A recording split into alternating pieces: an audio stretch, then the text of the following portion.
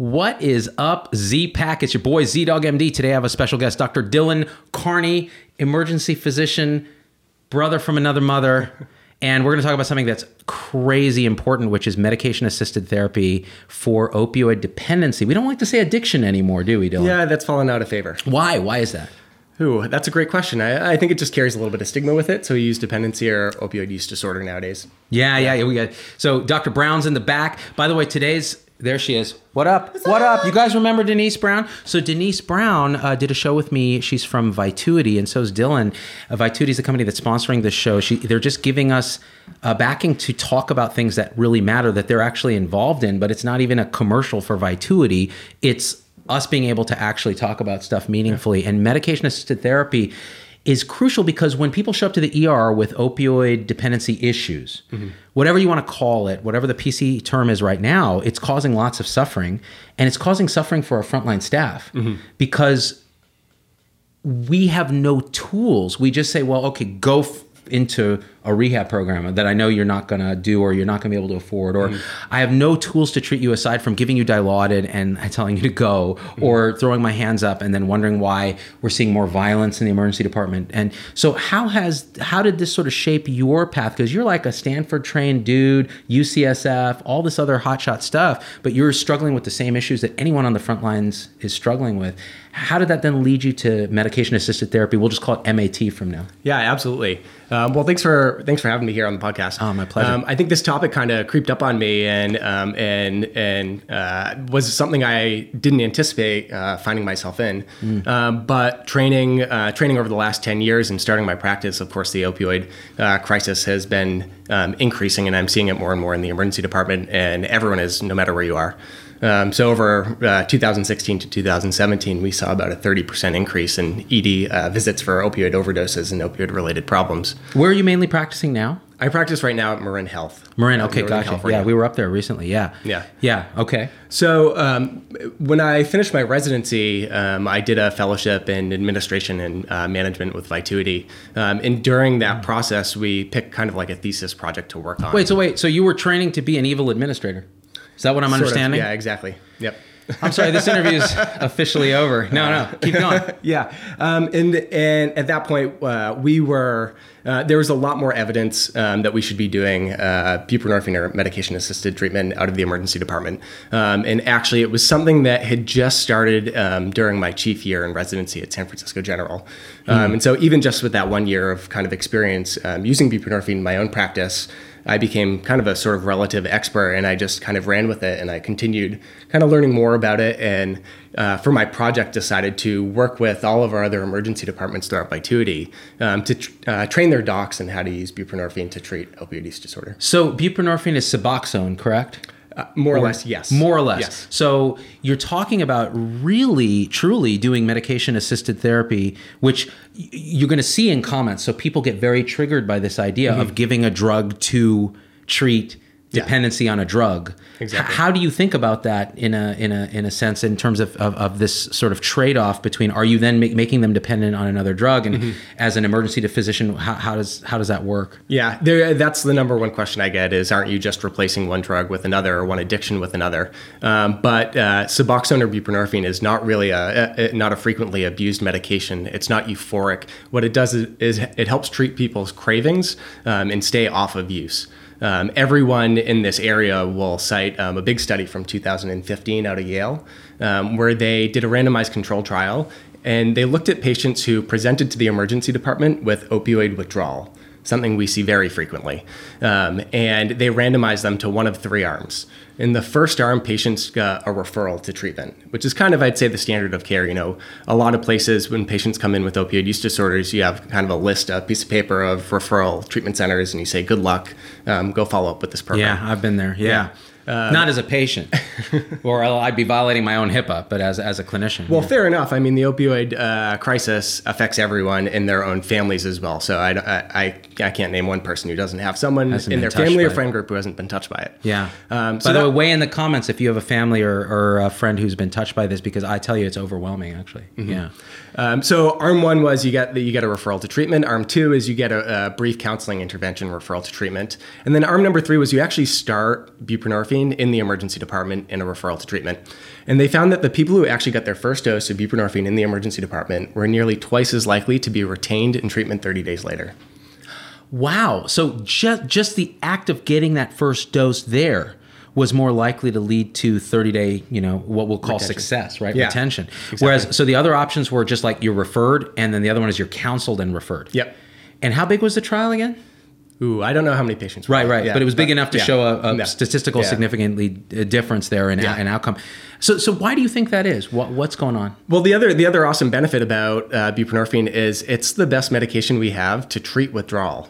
So withdrawal is a really challenging thing to treat without using an opioid, right? So you get someone who's nauseous, they're vomiting, they feel awful, they have abdominal pain, they're shaking in real florid withdrawal because they tried to quit maybe 1 or 2 days ago.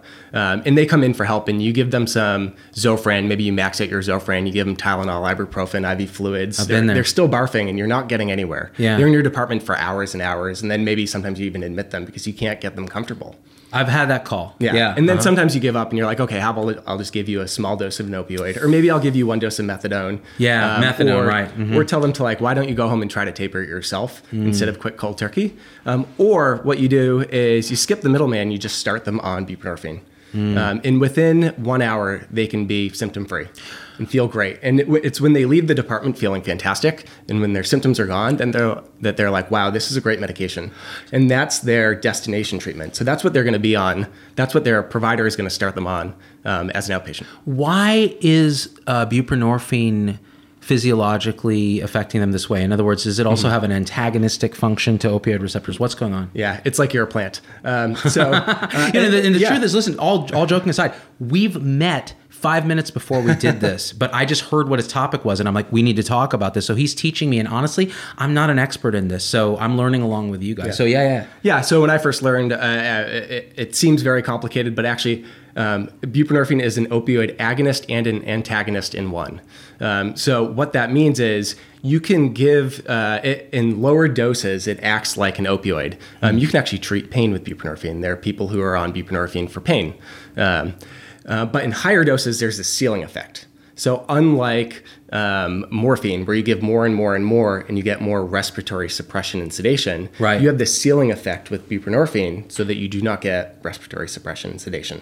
So can you overdose then at all on buprenorphine? I'm not going to say that you absolutely cannot. Right. There are cases of reported overdoses, but they're usually polysubstance overdoses. So it's mixing with Xanax and alcohol and all this other stuff. Which, by the way, we'd be remiss if we didn't say the co-administration of benzodiazepine suppressants and opioids or other drugs is a toxic stew of disaster. So don't do it. The one advice, so I was dating this girl in high school and her dad was the teacher in the band at our high school.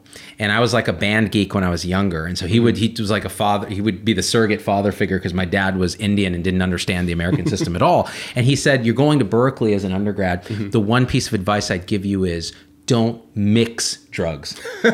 He didn't say don't do drugs. He's like, don't mix drugs, which I think is very good advice. So fair enough. Back to buprenorphine. So there's a ceiling, assuming you're not polysubstance. That's the advantage. So it can treat withdrawal and it can treat dependency. And what's the theory on dependency? What's the idea there? How is it helping with that? How are you not just substituting like methadone for morphine, another narcotic for another narcotic? Yeah. Well, even when for the dependency, it really prevents these cravings. And these cravings persist for a long time. People who are who have abstained for years still end up with cravings. And people who are on buprenorphine or Suboxone for years, when they wean themselves off, they oftentimes find these cravings coming back. And then the partial agonist antagonist has another interesting effect, which means that if you're not in withdrawal to begin with, say you use IV heroin and you just shot up, and then you go take a bunch of buprenorphine, it has such a high receptor affinity that it's going to kick off all of that heroin and put you into withdrawal. Oh, so let me ask a question then relating to that. Someone comes in, EMS, they're all out of Narcan. Could you give, and they're respiratory sedation, they're unconscious. You would normally give Narcan. Let's say it's all gone. You're on a desert island. Could you give buprenorphine? So Or would it make it worse? That's an awesome question. I think we'll start to see some research on that. It's something that we've heard people do in the field, and that if your friend just overdosed and you guys don't have Narcan, but I'm on buprenorphine, you can maybe put the sublingual strip in that person's mouth, and there are reported cases of people being reversed. So then you could change the name for that application and get a new patent and call it Buprenorphine. Like, bro, I got you. Okay, that's really dumb and also inappropriate. So that being said, okay. And so then there's a thought that like if we use this to reverse someone, it's a more gentle reversal than Narcan. Yeah, because they're not going and shouting curse words and hurling feces. Right. Although if they are doing that, you can give them buprenorphine. That makes sense. So you've hit them with Narcan. They're jumping out of their skin, screaming bloody murder. At that point, you can give them a little buprenorphine. Yeah. Dude, that's awesome. So I'm learning a lot here. So let me understand this now. How do you initiate therapy in the emergency department? Do you have to have counseling? Do you have to have a plan for discharge, or can you just give them buprenorphine? Do you give them a prescription? How do you go about that? All great questions. I mean, ideally, you do have counseling and all of the other support services. Adequate treatment of opioid use disorder is not just a single medication. It's all of the treatment and counseling and case management that comes with it. Unfortunately, buprenorphine has some special licensing requirements that make it really hard for providers to just prescribe it. So you may have heard about the DEA X waiver or the Data 2000 waiver. Explain it to us. Yeah. So if you have a DEA license, you have a license to prescribe narcotics. Yeah, baby. There you go. I'm the candy man. But unfortunately, you can't prescribe buprenorphine. Because that is dumb. Yeah. Yeah. Continue. So in order to prescribe buprenorphine, you need this thing called the DEA X waiver. And it's an 8-hour course for docs to take. You can take it entirely online and for free. 8 hours, though. 8 hours, yeah. I've heard you can click through it a little bit faster than 8 hours. I didn't say that, though. Yeah, that was not said. And NPs and PAs can do it as well. For them, it's 24 hours. Again, onerous. But, I mean, I can teach you doc to doc or doc to NP or PA within 15 minutes. All you need to know to feel comfortable giving this. And interestingly and importantly, in a hospital setting or emergency department setting, as a hospitalist or emergency medicine provider, you can administer it without the waiver because you're operating under the license of the hospital. Ah, that's important to know. Yeah. So just like residents when they start out can prescribe at a hospital. Right. Any ED provider can start this without getting a waiver. But can you send them with a prescription, or you can start it with a prescription still, or no? So you can do either. So if you have the waiver, then you can send them with their prescription. Right. If you don't have the waiver, fortunately the half-life is like 23 hours. And so you can load them with enough buprenorphine that their symptoms are going to be managed until they follow up. And that's where you really need good linkage with an outpatient treatment program. Now you're not just giving them a piece of paper and saying good luck. You are giving them hopefully an appointment tomorrow. Dumb, crazy, stupid question from a hospitalist that doesn't know this stuff. Is it PO only, or is it IV? It is everything. Everything. Yeah, sublingual usually. It's per rectum? Because that's how I like my meds. I'm just saying. No judgment. Probably. Yes. And then the other question is someone here, Thong Trin, is saying, Suboxone crazy price, $3,000 for per 300 month cost. I think he means per month, maybe. Is it how expensive? So that may be their formulation because it's generic, and you can get a sublingual film that's generic and cheap. Oh, got it. And it's covered by almost every payer. Sublocade. Yeah. Got it. Yeah, and there's okay, right. And what about people? So Sublocade, that comment, that actually refers to another concept, which is that if a person's opioid receptors are blocked by buprenorphine, then it's protective. So I give a patient a ton of buprenorphine and send them on their way. Say they say, screw this appointment, I'm not going to go into treatment right now, I'm going to go shoot up. You've kind of blocked their receptors for the next 24 hours. You're like their wingman that's actually trying to get the girl. Exactly. And totally blocking. So okay, let me rewind for a second. So it seems to me like this drug, apart from the obvious harm reduction, can be used in a variety of circumstances in the emergency department to prevent death and suffering.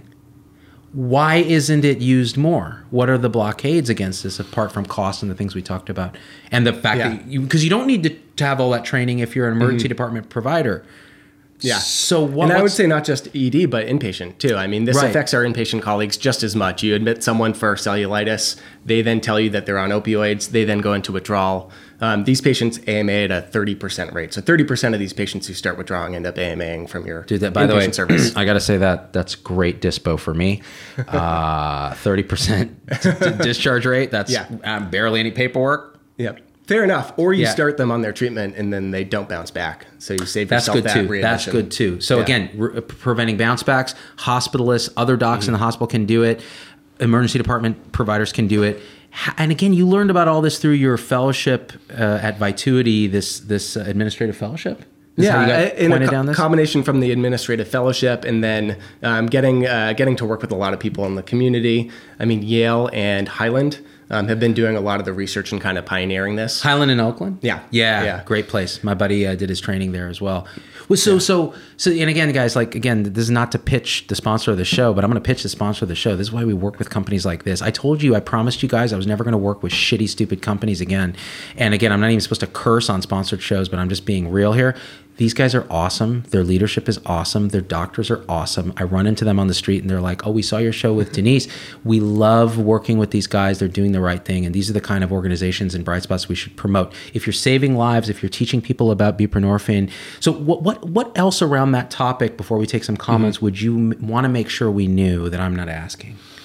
I mean, it really is a lot easier than you think. You asked why we're not doing it more often, why not everyone's doing it. 2 years ago when I started working on this project with all of our sites, we surveyed everyone, and there are about 9 sites doing this in our group of emergency departments. And then we asked them again a year later, are you guys doing buprenorphine? Are you starting a program? And that quadrupled in 1 year. Oh, wow. And so there's more and more interest in doing this. A big component is education. And then I think the other big component is kind of there was this big study a while back that showed it takes 17 years for evidence to become standard of care. Sounds right. Yeah. That's actually conservative. Yeah. Mm-hmm. And so it's the translation of that evidence that really excites me. How do we get like a bunch of docs who maybe trained 1 year ago or 25 years ago? How do we teach them something new? How do we show them all this evidence, and how do we translate that into practice? I'm going to give you a hug because that's the whole point of what we try to do here on the show. So in this episode, we might reach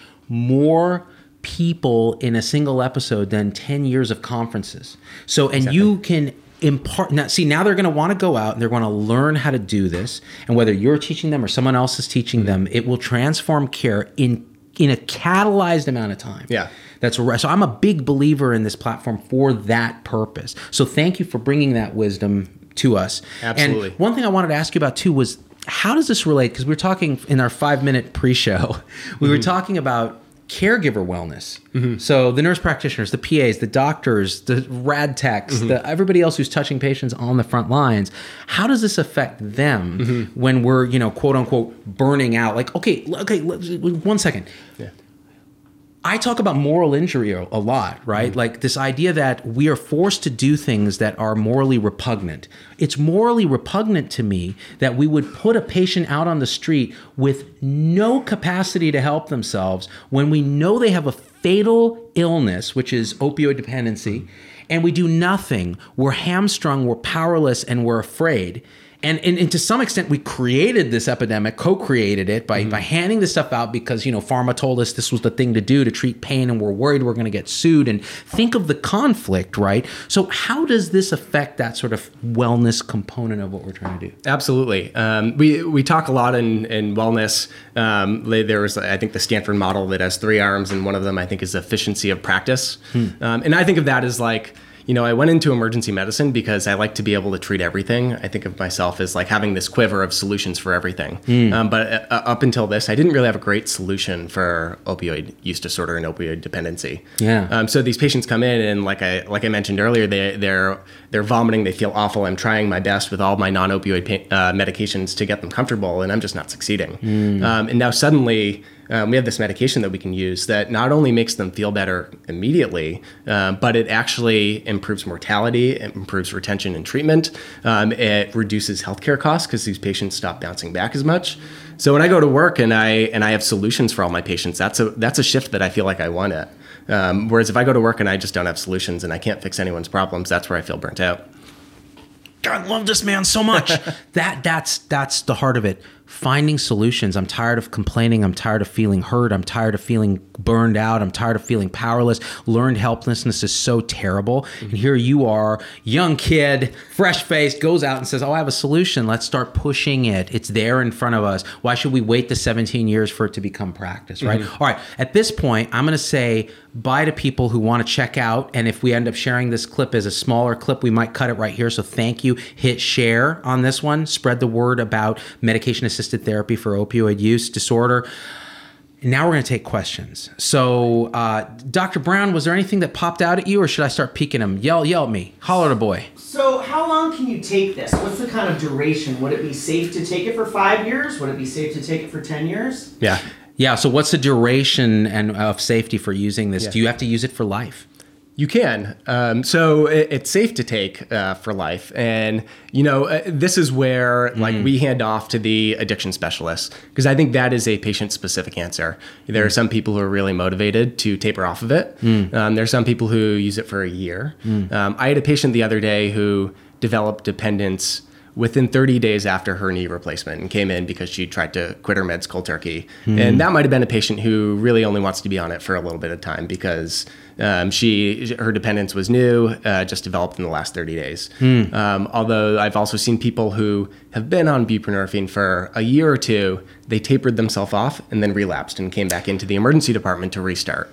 Okay, so I'm going to read this comment because it's provocative in this sense, all right? So Richard Wan says, if Suboxone strips work, why doesn't Alcoholics Anonymous adopt a shot of whiskey a day to prevent alcohol abuse? This is about money. Money for the docs that are specializing in it, except you don't get paid, and money for the manufacturers who make this stuff. I've never seen any definitive proof that opioid maintenance works long term.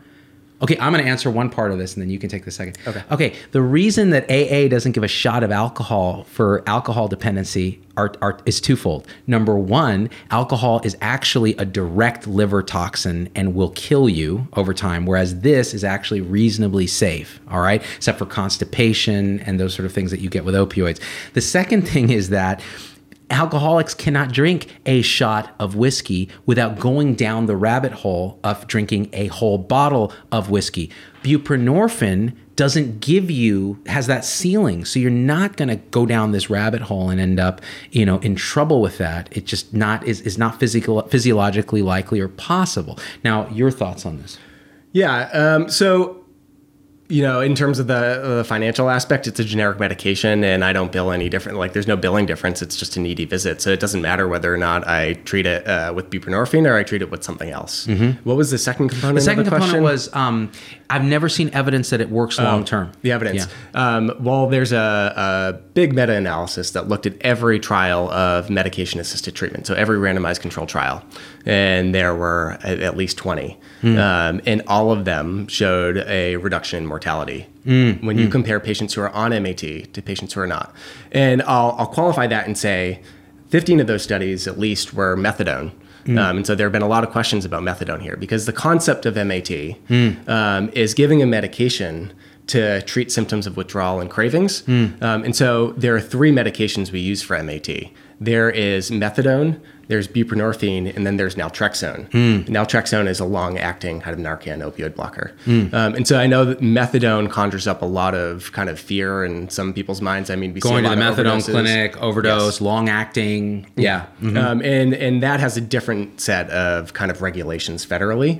And for a lot of reasons, we can't necessarily start someone on methadone. But the honest truth is that the outcomes are great on methadone as well. Mortality improves on methadone. Well, real quick, Robbie Westerman said, I never got high on my Suboxone. It gave me a life. Robbie, weigh in. Are you still on maintenance or were you able to get off? Because I think one of the questions that I think I have always is what's the root cause of opioid dependency?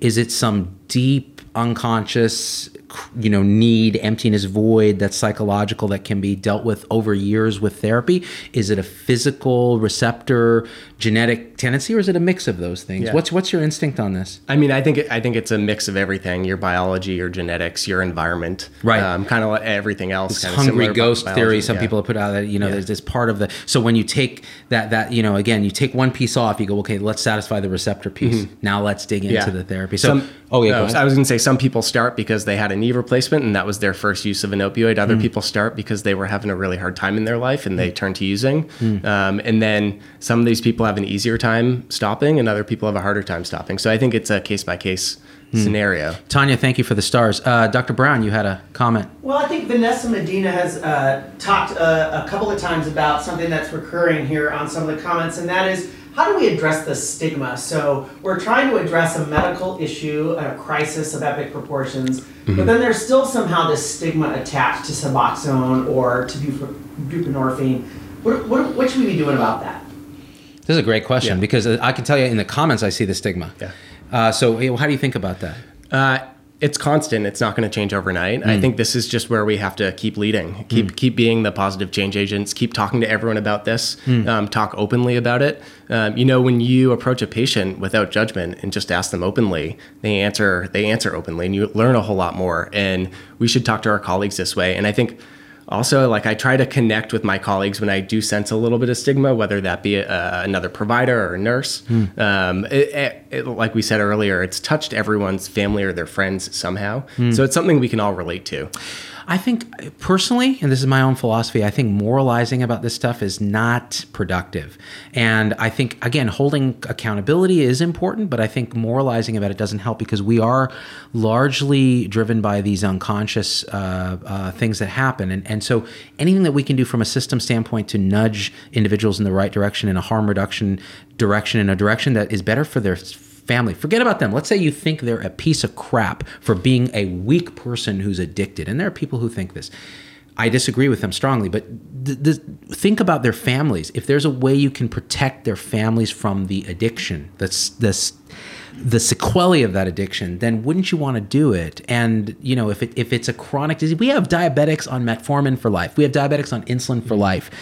Why can't we have somebody who suffers with this disease on it for life if they're productive members of society, they're doing okay, it doesn't have a lot of downside except for cost, and I bet the cost will come down the more you destigmatize it and use it. Yeah. And even if you can't put your stigma away, there is so much evidence, you can't ignore the evidence that it improves outcomes, it improves mortality, it really achieves that IHA, triple aim, quadruple aim, reducing costs, helps me in my efficiency of practice. Go ahead. So I got another one from Matt Slossman.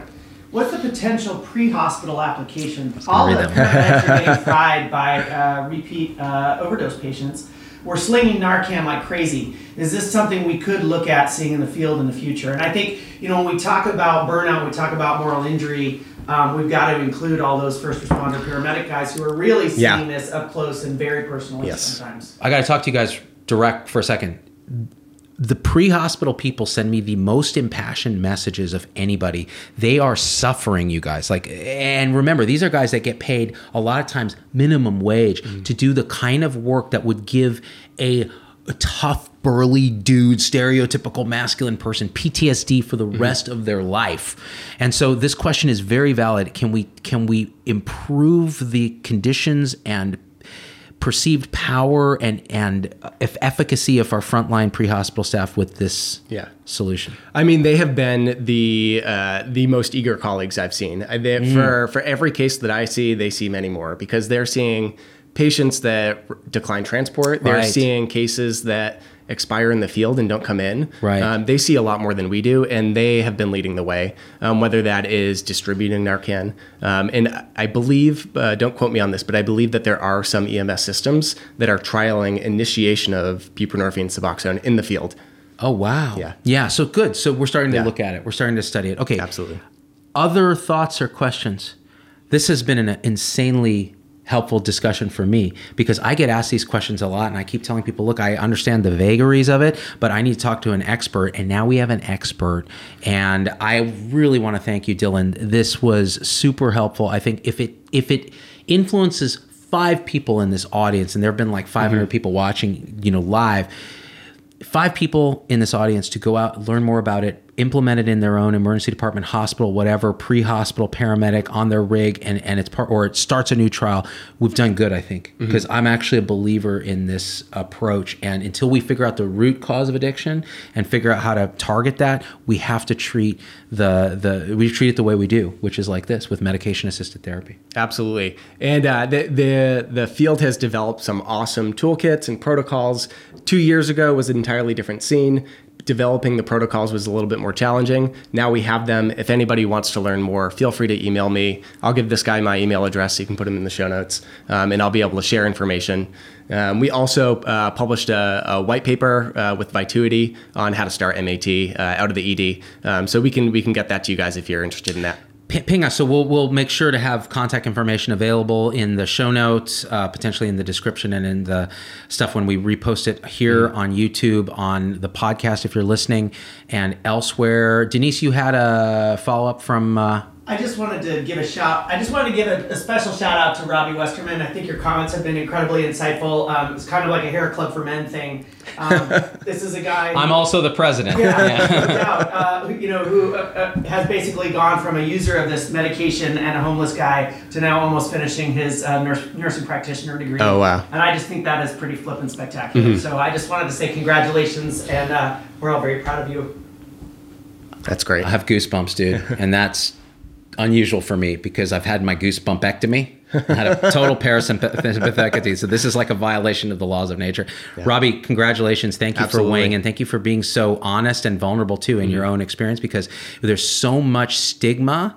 And the truth is now you're going to go on to this amazing life, and you go from homeless to having a life. And I think that's the most powerful sort of statement that can be made. We can't make statements like that because we're third parties to this. Yeah. So thank you again, Dylan. What an honor, man. Thanks a lot. Thank you, brother. Will you come back on the show in the future? Absolutely. And I want to shout out Denise Brown and Vituity for making this possible. This is the kind of partnership we want to keep having, you guys. And I want to thank my supporters who support us with $5 a month doing this thing. They make all this stuff possible. I have all this cool gear because of them. And also the sweater. I use their money to buy a sweater. Nice. Because I need one. I'm cold, people. All right, guys. I love you. Stay safe out there. Share this video.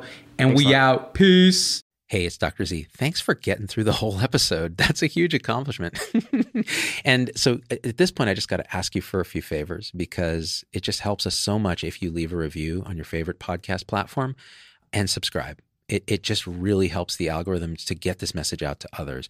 The second thing is email me, hello@zdogmd.com. I get all these emails personally. I can't respond to them all, but I need to hear your voice, because especially on podcast, we don't have a comment section. And I want to hear how this episode affected you, what you'd like to hear in the future, what you think we got wrong, what we think we got right, anything, or just say hi. So that's really powerful. And the third thing is, financially, it helps us a lot to support the show in any way you can. And if you go to zdogmd.com/supporters, you can join our supporter tribe on your favorite platform, YouTube, Facebook, Instagram, wherever. What that will get you on those platforms is live shows with me that are exclusive for supporters, and access to our Zoom meetings where we talk about awakening realization and we share with each other our own experience. It's a powerful group effect. It's a community, really. And we support and love each other and share, again, through our own experience, how we're waking up. So, and that ripples out into systems, into transforming healthcare and education and government. So it really starts with us. So join us there if you can. Again, zdogmd.com/supporters. And I'm so grateful to have you with us.